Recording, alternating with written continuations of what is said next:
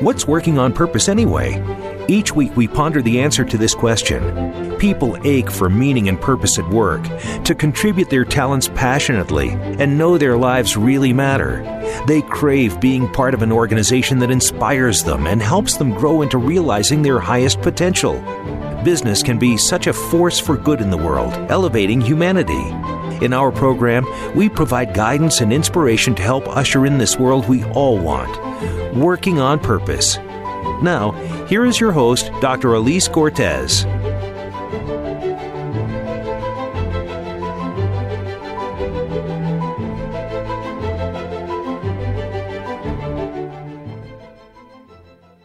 Welcome back to the Working on Purpose program. Thanks for tuning in again this week. I'm your host, Dr. Elise Cortez, joining you live from Dallas, Texas, which is home base for me. If you don't know me yet, I'm a management consultant specializing in meaning and purpose, organizational logotherapist, inspirational speaker, social scientist, and author. You can learn more about me and how we can work together at elisecortez.com or gusto-now.com. Let me thank my partner and sponsor, WorkProud. We are a perfect collaboration. Everyone wants to know they matter and that the work they do is meaningful and appreciated. WorkProud is a mobile platform built to encourage employees to share stories and recognize each other's contribution. WorkProud empowers HR and business leaders to help create company cultures where all employees are inspired to feel proud of their work and proud of their company. Learn more at workproud.com. With us today is Ken Banks. He's the head of social purpose at Yoti and a British award-winning social entrepreneur, mobile technology, and global development expert with an undergraduate major in social anthropology with developmental studies. He is best known for developing Frontline SMS, a mobile messaging platform today used by nonprofits in over 190 countries around the world. He's the author of 3 books, the latest of which is The Pursuit of Purpose, part memoir, part study, a book about finding your way in the world.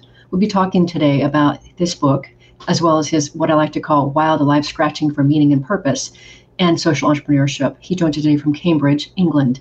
Ken, welcome to Working on Purpose. Thank you very much. Lovely to be with you. It's wonderful. Well, I'm so happy to get to share you with our listeners and devour you myself. I loved reading your 3 books and learning about you, going through your website. Ken, what an amazing journey that you've had in this life. It's really remarkable, the trajectory that you have covered in the short time you've been on the planet. Yeah, and none of it was planned really either. Right. It all just happened, and that's the most amazing thing for me. Well, it is. And, I want to start by sharing your earlier life experiences because listeners and viewers, I think, will find it very inspiring to know really where you came from and really what you had to get through to navigate and find your way today. So I want to talk about your early life. And of course, you narrate this in your Pursuit of Purpose book, which of course I loved. I can't wait to read the rest when it comes out, by the way. So send it over, stat. But you talk about your early life of desperately seeking direction, meaning, purpose. And I love when you say this. You say, quote, "I did eventually realize what I was missing, something to channel all of my emotion, empathy, energy, and passion into other than tears. I was in need of some sort of purpose, although it wasn't really called that back then." So what I want to do here is talk about those earlier parts of your life that contributed to how you see yourself today and who you became. So will you just kind of start wherever you feel appropriate? Sure. So I'm from Jersey in the Channel Islands. That's the island of Jersey, not New Jersey. I always find myself having to clarify that because people hear my accents and they get very confused.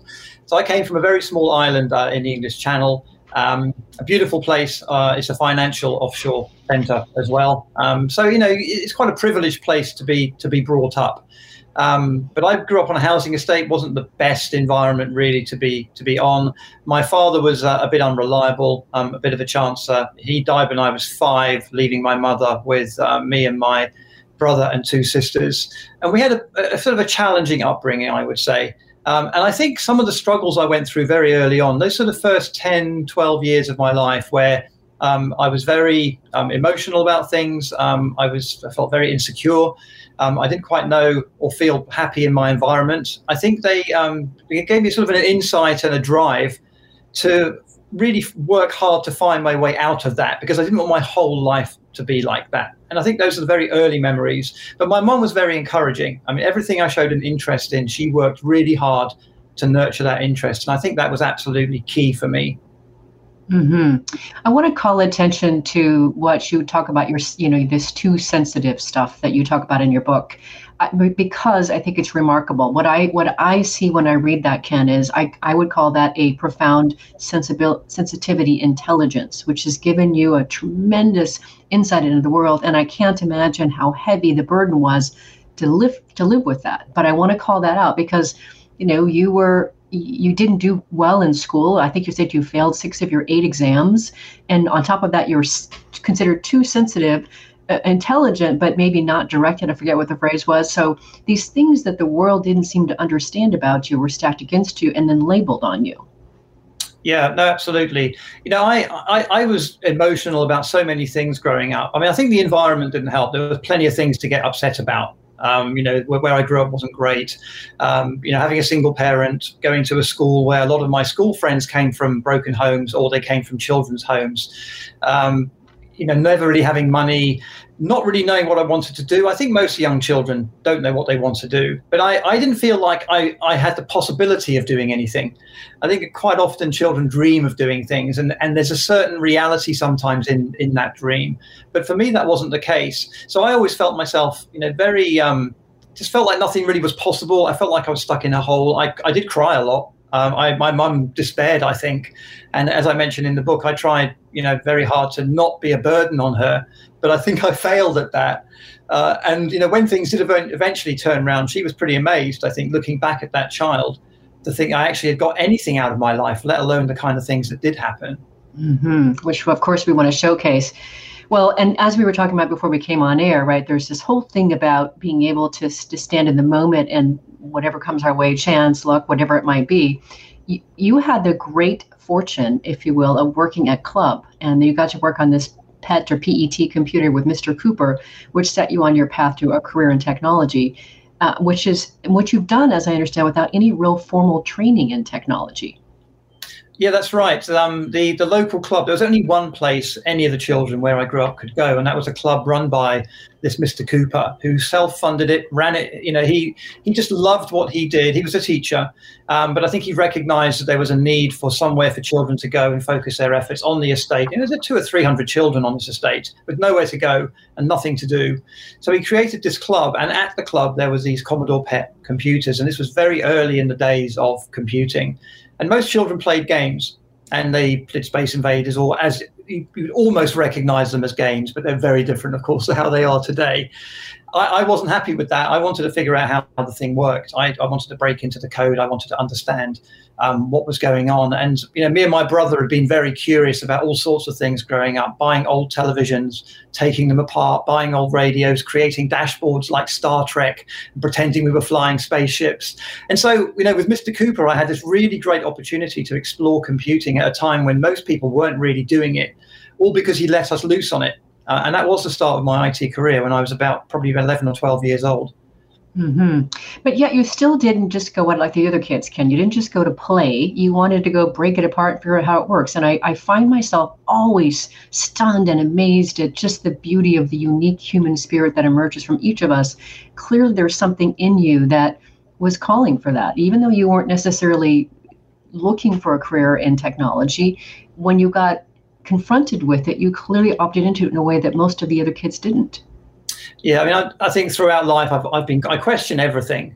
So I'm like that annoying child that's grown up into an annoying adult, and I never take anything for granted. I never take anything on face value. I always want to dive deeper and understand.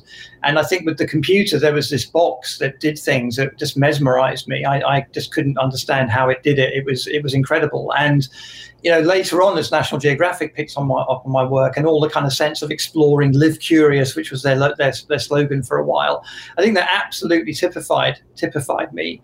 So I just instinctively wanted to know how things worked. I instinctively wanted to know why. And so, when I had this opportunity to do it on these computers, it was just, it opened up this whole new world. And I just seemed to be naturally good at it. I didn't read any books. I wasn't given any instruction. I just sat there for my hour and I just figured it out. And that's been the central sort of pillar of my whole career ever since. Brilliant. It's brilliant. Well, and then keeping along this whole journey of how you were reaching for something else in the world. You're here. You are a very sympathetic, sensitive, empathetic young person. And you said that one of the other things that really had an impact on you was the Live Aid concert. I think that was 85, wasn't it? Or was it 83? Oh, yes. 85. I don't remember that, but I did get re-present to it when I watched Bohemian Rhapsody. And that was twice. I love that movie. So why was Live Aid so big for you? Well, I had heard about, obviously, Do They Know It's Christmas was the big Christmas single by Band Aid, and that came out the previous Christmas or later the previous year. And so that sort of thrust the Ethiopian famine onto our TV screens. Nobody knew about it. The Ethiopian government had done a very good job of basically hiding it from everybody. And the BBC reporter stumbled into this biblical famine. The single came out, there was suddenly all this press, sitting at home, relatively comfortably in Jersey, suddenly seeing this whole new world of poverty, suffering, children starving. It was, for somebody who got upset very easily and for somebody who's always overthinking things, it was a real shot to my senses. And so when the Live Aid came out 6 or 7 months later, it was an extension of the Christmas single. And I just saw more of it. And I just wanted to understand, just like the Commodore PET, why is Ethiopia like that? Why are so many people suffering? Why are we so well off when they're not so well off? Why is there this imbalance? Who isn't fixing it? These kinds of questions. So it gave me that avenue that you quoted earlier, and I needed something that I could focus on, that I could perhaps have an impact on, that was upsetting me, rather than just getting upset for no reason. And Live Aid really focused me on that. Fascinating, absolutely fascinating. And your story is so compelling. And what's interesting is you and I are about the same age, Ken, and you and I hit some similar kinds of places along our lives where we had similar questions. So I'm very fascinated with your journey. And I think many of their listeners and viewers will find themselves in it as well. So somewhere in there, so let's see. So you must have been starting working sometime in 86 or something like that, or maybe before? Around then, properly working around that sort of time, yeah. And you had a job in technology, was that right? I can't remember exactly from your book. Well, I did paper rounds and earned money writing programs for Mr. Cooper. So I had side jobs when I was very young. That was my early entrepreneurial flair. I fell into finance when I left school. Everybody fell into finance. Yeah. That's right. Well, so what I also think is interesting is somewhere in there you had, if I recall it right, in your first couple of jobs in finance, you still had this sort of niggling feeling like, but is this really where I want to be? Is this really going to be enough for me? Or is this all I can do, or something along those lines? There were some questions about, is this where I want the game to end? Yeah. Well, back then there were still jobs for life and finance was booming, and almost everybody I was working with took great comfort in knowing their retirement date and their pension. I used to clock watch. I never used to walk in the office until bang on 9 o'clock. I used to leave bang on 1 for lunch, and I'd hang around outside till 2.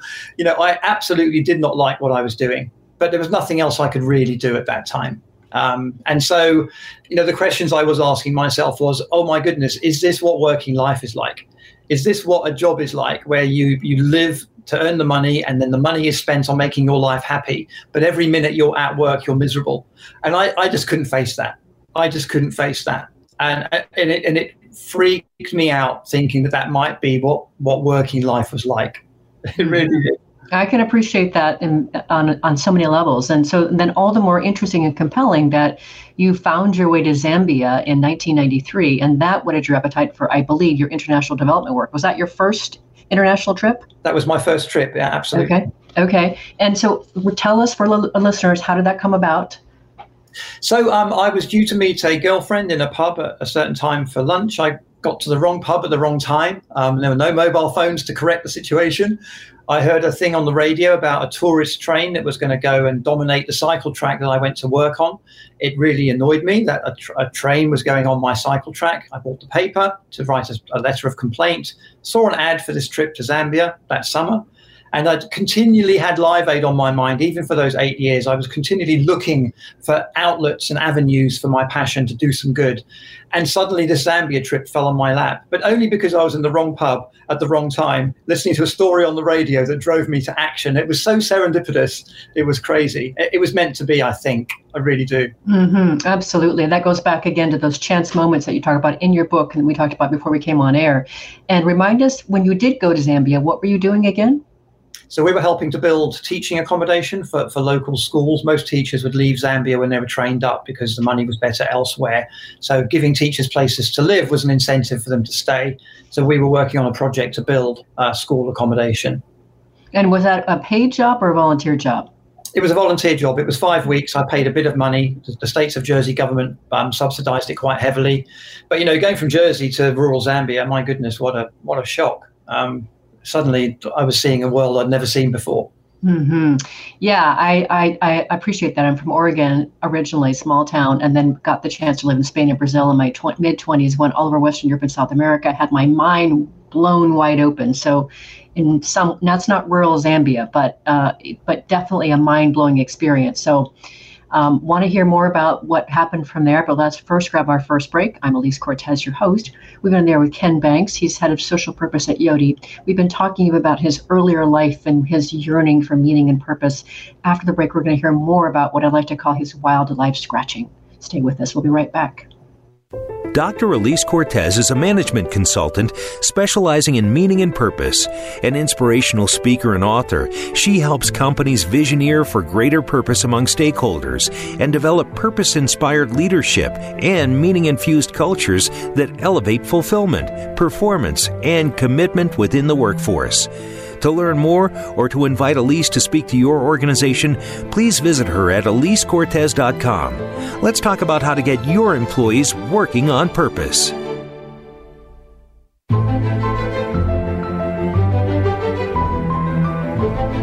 This is Working on Purpose with Dr. Elise Cortez. To reach our program today or open a conversation with Elise, send an email to Elise, A-L-I-S-E, at EliseCortez.com. Now, back to Working on Purpose.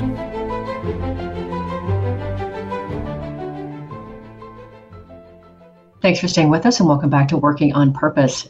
As I've watched the pandemic continue to go on, we look for ways to help companies support their employees to handle the anxiety, stress, depression, and feeling disconnected while also helping to lift and inspire them with ongoing professional development.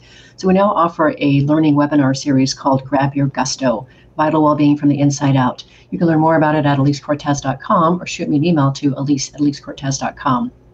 If you're just joining the program, my guest today is Ken Banks. He's the head of social purpose at Yoti. He's also a British award-winning social entrepreneur, mobile technology and global development expert, and has an undergraduate major in social anthropology with developmental studies.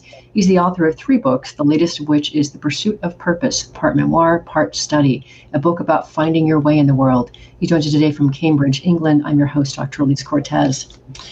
So for this next segment here, Ken, what I want to do is delve into some of those amazing, potpourri of experiences that you had in your life, right? That really, I would call it a tremendous stirring machine, right? In fact, I want you to know something. I was out running yesterday and running 12 miles. And as I was thinking about this, and I was thinking, there's a direct proportion to the discomfort, as you call it, that you need in life. I call it agitation, those moments that kind of shake us up or cause us to get out of our own discomfort, that the size of which is directly proportionate to our growth and change.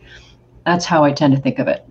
I thank you for that because you gave me that sort of nuanced idea on my run yesterday. But I was thinking about all these things that you went through and did as you went along from this whole path here. And first, I want to talk about the fact that I think it was twice that you literally sold everything that you had, packed up, and left the country you were living in. Is that right? Twice?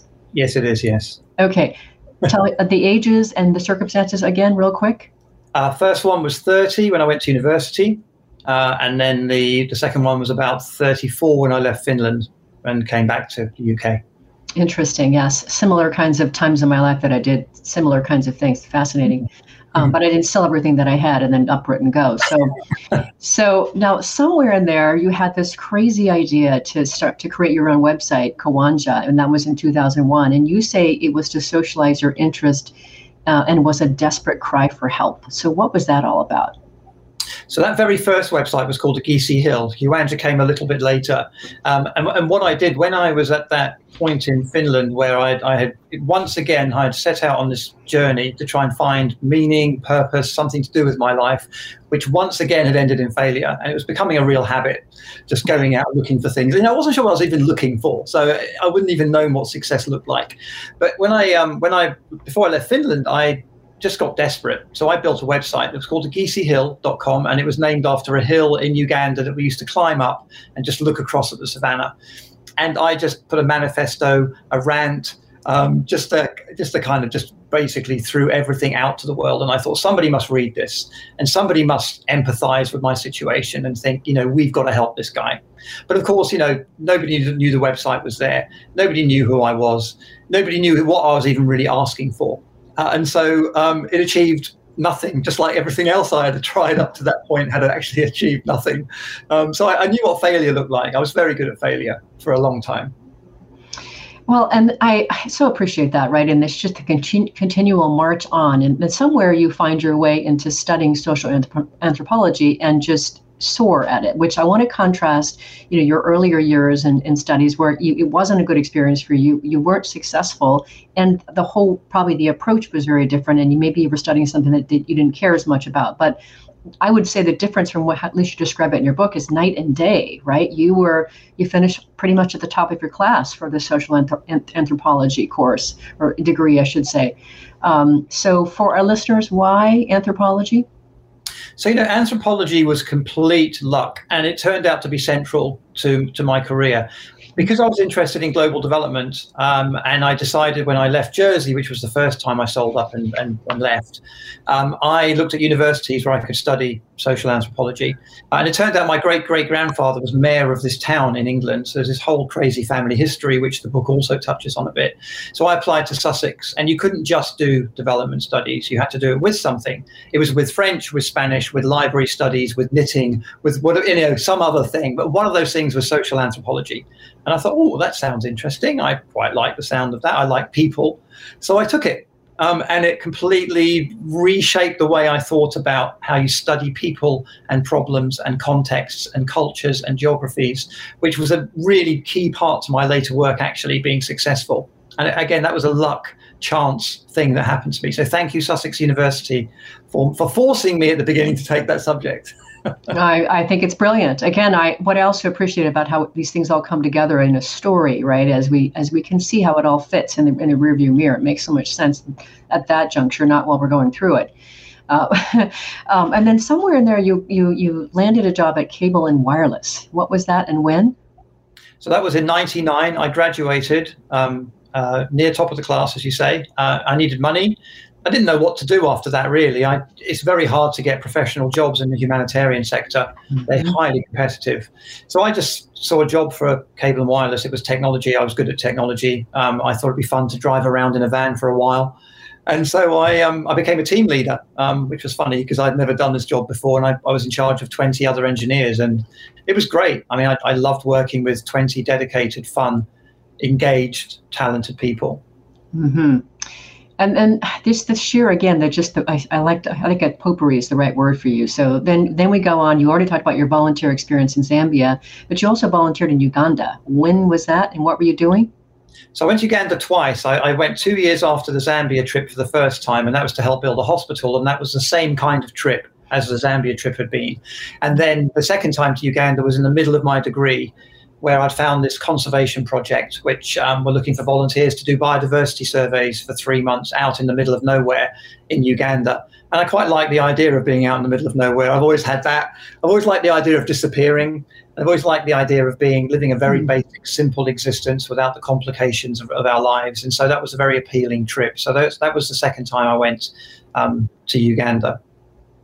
Okay, and then we have to talk about your year stint in Nigeria working with the primates. That just sounds amazing. And your pictures and what you talk about in your book is so compelling.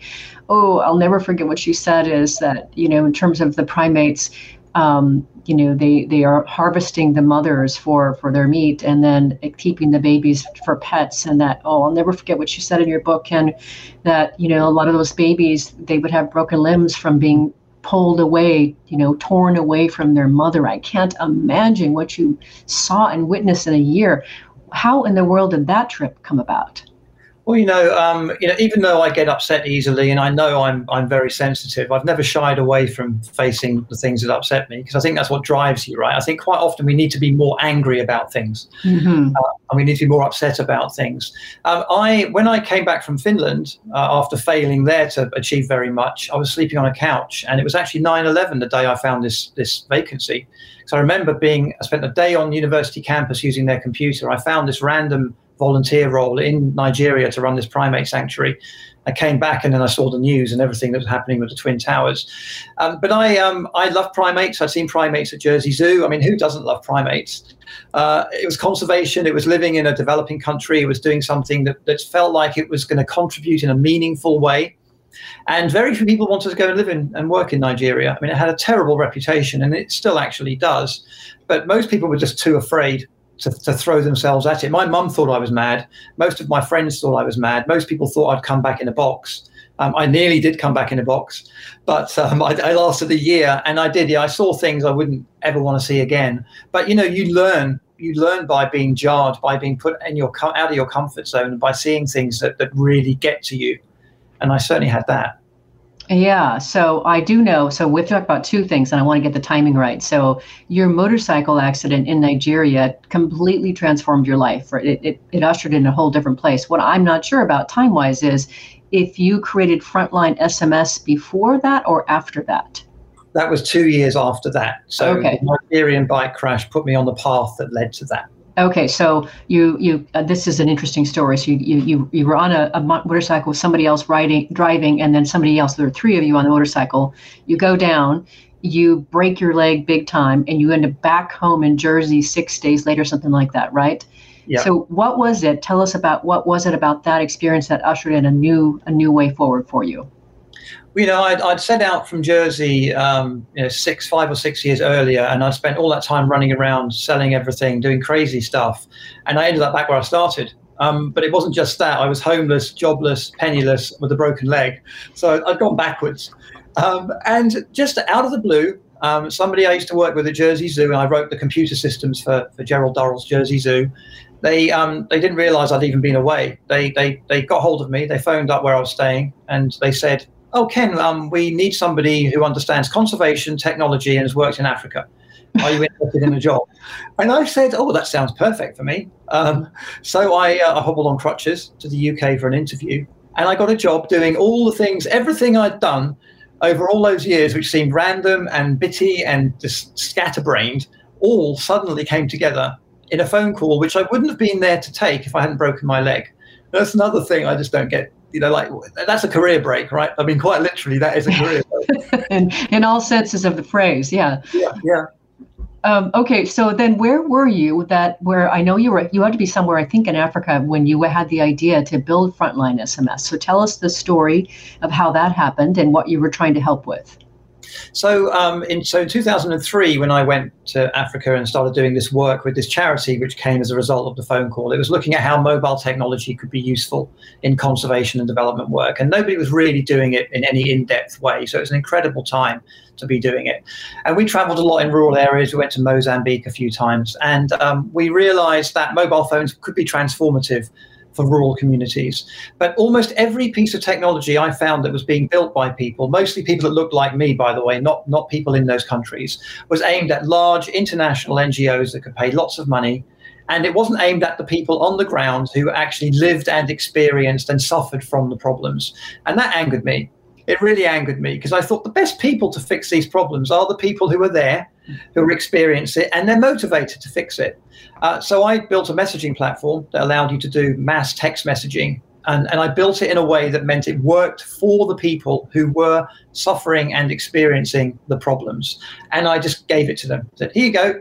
Off you go. Do whatever you want to do with this. It's free. It's yours. And I'll help you if you need me. But if you don't need me, that's fine." And so it was influenced on a lot of the work that I did, and my frustration at kind of top-down, Western-dominated technology solutions. And was it, at least if not in the very beginning, somewhere in there that your messaging system was used to monitor the presidential elections, correct? That's right. Yes, in Nigeria, of all places. Yeah, that's amazing. Really amazing. Well, so now, and we had to tell all that story before about how much you were literally feeling like you were reaching for something that would provide you meaning and purpose, and you're feeling that, you failed, or worse yet, gone backwards, and then you land in this place where you develop something that has been used by hundreds of thousands of people, or downloads in 190 countries. What in the world does that feel like? Flattering, unbelievable. It exceeded all my expectations, but it spoke to me of the value of building things that work for people, because that's all I did. I built a very simple piece of technology that people could just understand and use. It wasn't rocket science. It was a dumb, boring, simple solution, but it was just needed. And the only reason I knew it was needed was because I bothered to spend the time living and working in the places where the problems were. And that was it. I mean, it was staggering. It took a while to get going. It took about 2.5 years. So it was a hobby. It was like stamp collecting. I was doing my day job, and I was going back and supporting Zimbabwean activists who were trying to overthrow Mugabe or get Mugabe to stop killing people, or busy being used in Pakistan, or being used in Afghanistan, or being used in other conflict hotspots. And it was incredibly. I was just proud that I built something that was helping people solve problems that I would never really be in a position to solve myself. It was empowering. Did it feel at all like, gosh, all of this struggle was worth it? Did it register on that level, or how did it register? It did actually start to feel like it was worth it. When it started to really, I started to get these people contacting me, and I started to realize that I was helping people who were doing incredibly valuable work, in many cases in very dangerous places, supporting them in a way that I never dreamt I'd be able to support them. And so I think, breaking my leg was a very unpleasant experience. Some of the other things I saw, in the primate sanctuaries, were very unpleasant experiences, but I think they were prices worth paying to get the knowledge and the insight which I needed in order to build the thing that ended up changing my life and changing the lives of many other people. So, it's who I am, and I'm only the person I am because I put myself through the things I put myself through. Mm-hmm. We're going to continue this conversation and get more into the space of social entrepreneurship. Let's grab our last break. I'm Elise Cortez, your host. We're on the air with Ken Banks. He is head of social purpose at Yoti. We've been talking a bit about some of the amazing potpourri of experiences that he's accumulated over his life, and then how they led him to where he was able to create Frontline SMS. After the break, we're going to hear more about what he's doing these days and his take on social entrepreneurship. Stay with us. We'll be right back. Dr. Elise Cortez is a management consultant specializing in meaning and purpose. An inspirational speaker and author, she helps companies visioneer for greater purpose among stakeholders and develop purpose-inspired leadership and meaning-infused cultures that elevate fulfillment, performance, and commitment within the workforce. To learn more or to invite Elise to speak to your organization, please visit her at EliseCortez.com. Let's talk about how to get your employees working on purpose.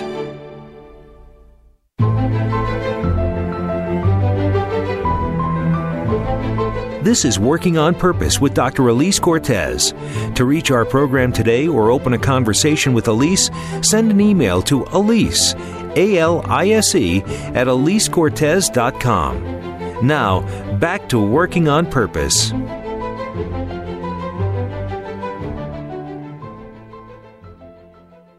Thanks for staying with us, and welcome back to Working on Purpose. I mentioned after the first break about the Grab Your Gusto Wellbeing webcast learning series. The content of this program is adapted from part 1 of my recently published book called Purpose Ignited: How Inspiring Leaders Ignite Passion and Elevate Cause, which is now available on Amazon. I wrote that book to awaken readers to their passion and purpose and help transform them into inspirational leaders who enliven the workplace and elevate the contribution of all business to the stakeholders. So if you're just joining us, my guest today is Ken Banks. He is the head of social purpose at Yoti. He's also a British award-winning social entrepreneur, mobile technology and global development expert with an undergraduate major in social anthropology with developmental studies. He is the best known for his developing Frontline SMS, a mobile messaging platform used by nonprofits in over 190 countries around the world. Joined today from Cambridge, England. I'm your host, Dr. Elise Cortez. So from here, I want to go back to your SMS platform. So you left that, I think, in 2012 to let others take it forward. So first, how did you realize it was time for you to step out and go do something else? I think I had memories back to when I hated work, probably, and so Oh no! getting flashbacks to Jersey and standing outside the bank until 10 seconds to 9 and then going into work. I know what I'm good at, and I also know what I'm not good at. And I'm just very honest with myself. Life is too short to not be honest with yourself. And I was starting to do things I didn't enjoy. I was finding myself further and further removed from the users, further and further removed from the problems and challenges that technology could solve. And it was becoming about raising money, hiring staff, filling in anti-corruption policies for donors. It was the mechanics of running an organization. And I never signed up to do that. So I just thought, I've taken it as far as I can. I've had a good run. I had 5 very good years where I won almost everything I could imagine winning, fellowships, Nat Geo awards. I mean, it was incredible. I thought, well, I probably should quit while I'm ahead. So I quit while I was ahead. Brilliant. Well, before we get into what you're doing today at Yoti, there would be, about 6 years between that time. So what did you do in those years? I tried a few projects. I was very keen on local bartering, local exchange systems, local community empowerment. I wrote a couple of books. The Rise of the Reluctant Innovator was the first, which was about 10 people who had stories like mine, kind of fell into some big problem they never really expected and their lives ended up, devoting themselves to doing that. So that was my first book. That was quite a lot of work. I consulted. I traveled around a bit. I spent time on a ship with Archbishop Desmond Tutu, sailing the Pacific, talking to students, and he did the foreword, in fact, to The Rise of the Innovator. I did another book that Peter Gabriel, the famous musician, did a foreword for. I mean, this is all kind of weird stuff. Even when just saying that now, it just sounds very weird. So I consulted. I earned money. I started a family. I settled down a bit and became a bit normal, I suppose. Mm-hmm. Well, so what I like to think about it, Ken, is you've accumulated all these experiences in your life. And it was, even though your mother never got the chance to meet your children, I think it's beautiful that you also got that experience too, on top of everything else that you've done. And I'm thrilled about that. And I'm really captivated to understand you came to Yoti in 2018, and you today are head of social purpose. So what I find fascinating about that, you stopped engaging on your Kawanja site then. So I think we need to understand just what in the world does Yoti do, and how has it so captivated you? So Yoti is a digital identity company. They have a product and services that allow you to prove who you are online and in person. They can prove elements of your ID, your age, your address, your nationality, those kinds of things. So it solves a very big identity issue that exists on the internet. I was actually on their Guardian Council since 2016. So they invited me to sit on this external council where I helped them with ethical challenges, with kind of moral issues and challenges as a business that they might face. And they were also keen to have people like me from outside of the sector to be able to give input and advice on what they were doing. And they're a B Corp. They have a very strong set of guiding principles. We have ethics committees. They have signed up to all sorts of pledges. So ethically, they felt, like a very good company who were trying very, very hard to do the right thing. And I saw so few private sector companies who were that committed. And so there probably weren't that many jobs I could have done, to be honest with you. And because I knew Yoti, the CEO heard I was looking for a proper job.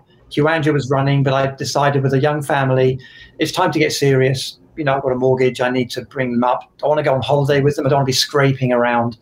So I told them I was looking for work. The CEO asked me to sort of explain what I could do for them, and I did, and I joined in 2018. So it was, again, more marriage of convenience in a sense. There was a spiritually, ethically sound company that spoke to my values that I wanted to work for, and they had a vacancy. Well, they made a vacancy. Mm-hmm. And what does it mean, head of social purpose?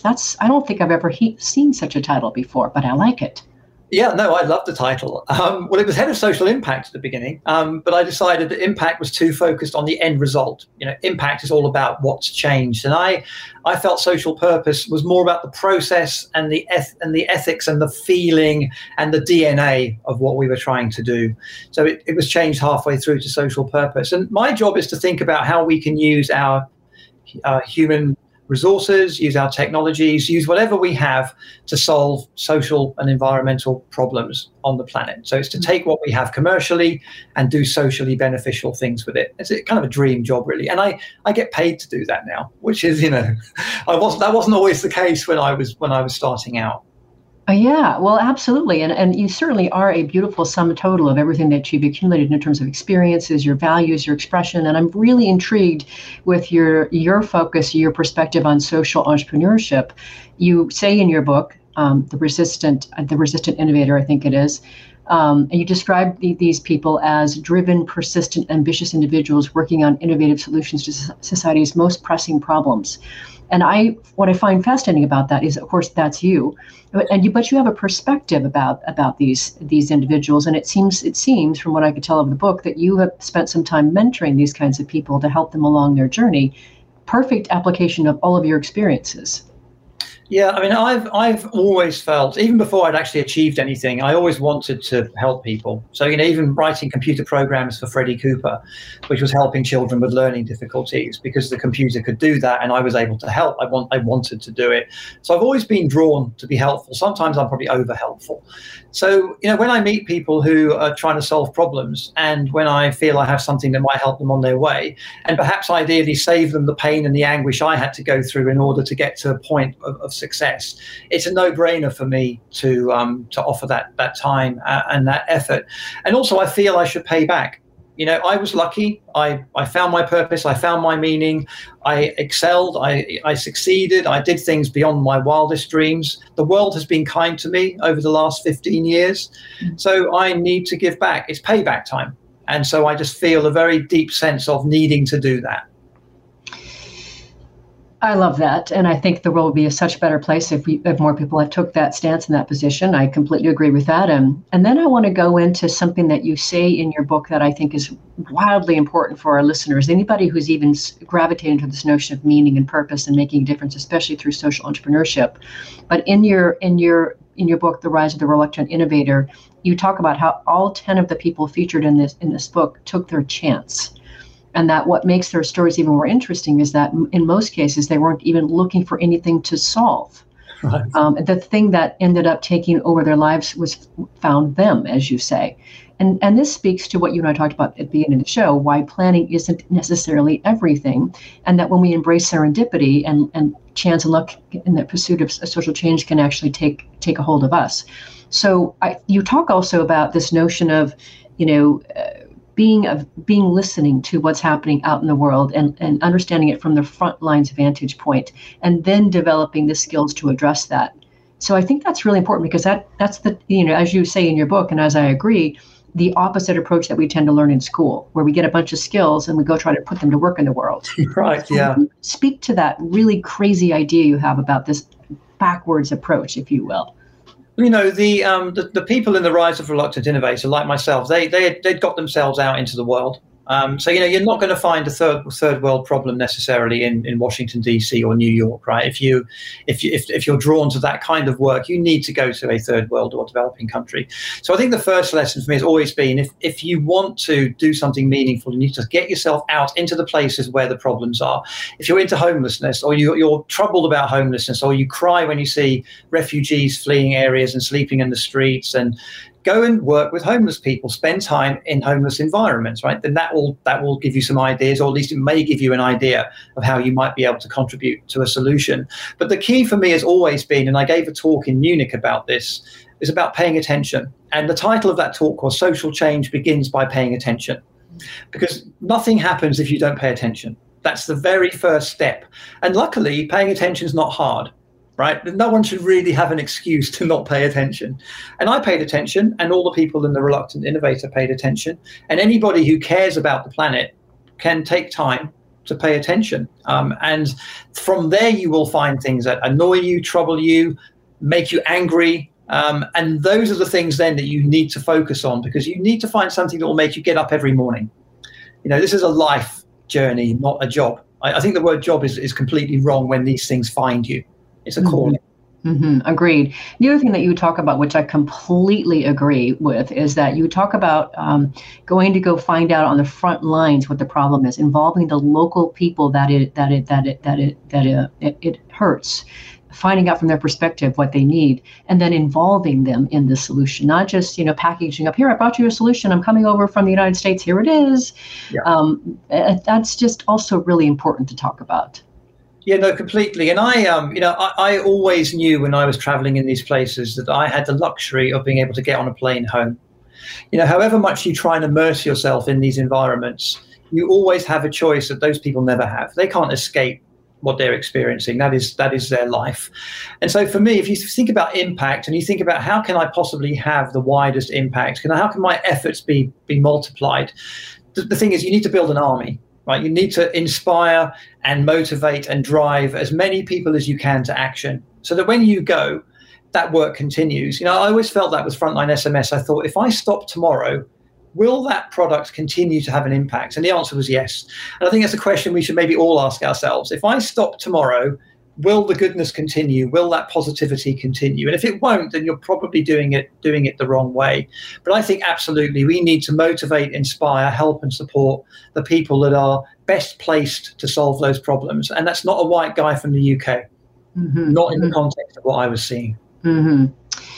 So we're getting close to being out of time here, but I want to get two more things out of you. First, since I'm so interested in helping people across the world come alive, like you have come alive. You literally have scratched and clawed for this meaning and purpose, and you did it. You found a way to make a difference in the world. So my question to you, Ken, is do you think it's just a requirement? Do we have to go through the wildlife scratching to get there? I don't think we do. Some people find their calling straight away, and I hate them for it. Well, not really. I don't hate them at all. But some people find their thing very quickly. I think if you're deeply committed to making change and creating change and doing good, what separates you from other people is that you continue looking and you don't give up. If you're fortunate enough to find it early, then great, because don't waste time looking. I wasted years and years looking. But I think what separates the real committed individuals is that you do not just give up when you fail the first time. You get yourself up and you go again, and you get yourself up and you go again, and you never let go. And if at the end, you're lying in bed and you take your last breath and you think to yourself, I never found it, but damn, did I try? Mm-hmm. I don't ever want to say I didn't try. I don't want to ever say to my kids, I did not try to make the world better for you. Because that's the worst thing I think I could say to them. Yeah, I completely agree with that. And I would, knowing what I do about the role of purpose in life, purpose and works in part because we don't know when we're leaving. We don't know what the circumstances are. And so it gives us sort of an urgency to live each day, which seems to me that just how you've really governed your life. So the worst thing we could do is get to the end and say, oh, I wish I would have. Oh, gosh, I wish I would have gone after that. So much of what I'm doing is trying to motivate and encourage and inspire people to go for the very life and reach for what you've done, which is a big reason I wanted to have you on the show, was to showcase, look, here's a living, breathing example of what it looks like when you continue on, you persist, even when the going gets really tough and you feel like you failed, you just keep going. And your example, your story is so important in that way. No, thank you. Yeah, you're welcome. So here we are at the end already. You know the show is listened to by people all over the world who really are out to create workplaces where people actually do want to come to work, where inspirational leaders lead them to their greatness, and we do business that betters the world. So with that, what would you like to leave our listeners and viewers with? I think for most people, I think the key is to pay attention, immerse yourself in the places where the problems that trouble you are, and don't think you have to help 1 million people to do good. If we all help just one person, we would solve the problems of the world. So don't get obsessed with scale. Just become obsessed with finding something that switches you on and throw everything you have at that. I like that. In fact, you have a quote in, I think it's The Reluctant Innovator at the very beginning, about the importance of coming alive. What the world needs is for more people to come alive. Absolutely. And that's exactly why my next anthology of men that I'm curating, stories collecting from men across the world about how they've discovered their purpose, is called Alive from the Core. So completely agree with that, Ken. And I'm so happy to cross paths with you. You know that you can't escape from me now, right? I'm on your trail, and you're in my zone. So I'm so happy to have you on, know you, and share you with our listeners and viewers. Thank you so much for being on. Thank you very much. Listeners and viewers, if you want to learn more about Ken Banks and the work he does at Yoti, you can go to yoti.com/social purpose. That's how you can find out about his current work today. You can still also access his personal site, which speaks to his journey prior to joining Yoti, by visiting the site kawanja.net. I'm sure I'm saying that wrong, but let me spell it for you. It's KIWANJA.net. And thanks again to our partnering sponsor, WorkProd, which helps companies build a platform where your workforce receives meaningful feedback, and thanks for the work from people they work with across the company. Last week, if you missed the live show, you can always catch a re-recorded podcast. We were on there with Tim Jones, a.k.a. the Grow Good Guy, talking about the work he does helping companies transition to B Corp status, like Ken was talking about. Next week, we'll be on the air with Dana Mendenhall, talking about her perspective on redefining no and transforming failure and rejection into unimaginable success and boundless opportunities. See you there. Remember that work's at least a third of our life, so let's work on purpose.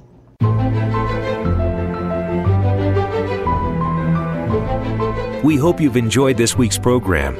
Be sure to tune in to Working on Purpose, featuring your host, Dr. Elise Cortez, each week on the Voice America Empowerment Channel. Together, we'll create a world where business operates conscientiously, leadership inspires impassioned performance, and employees are fulfilled in work that provides the meaning and purpose they crave. See you there. Let's work on purpose.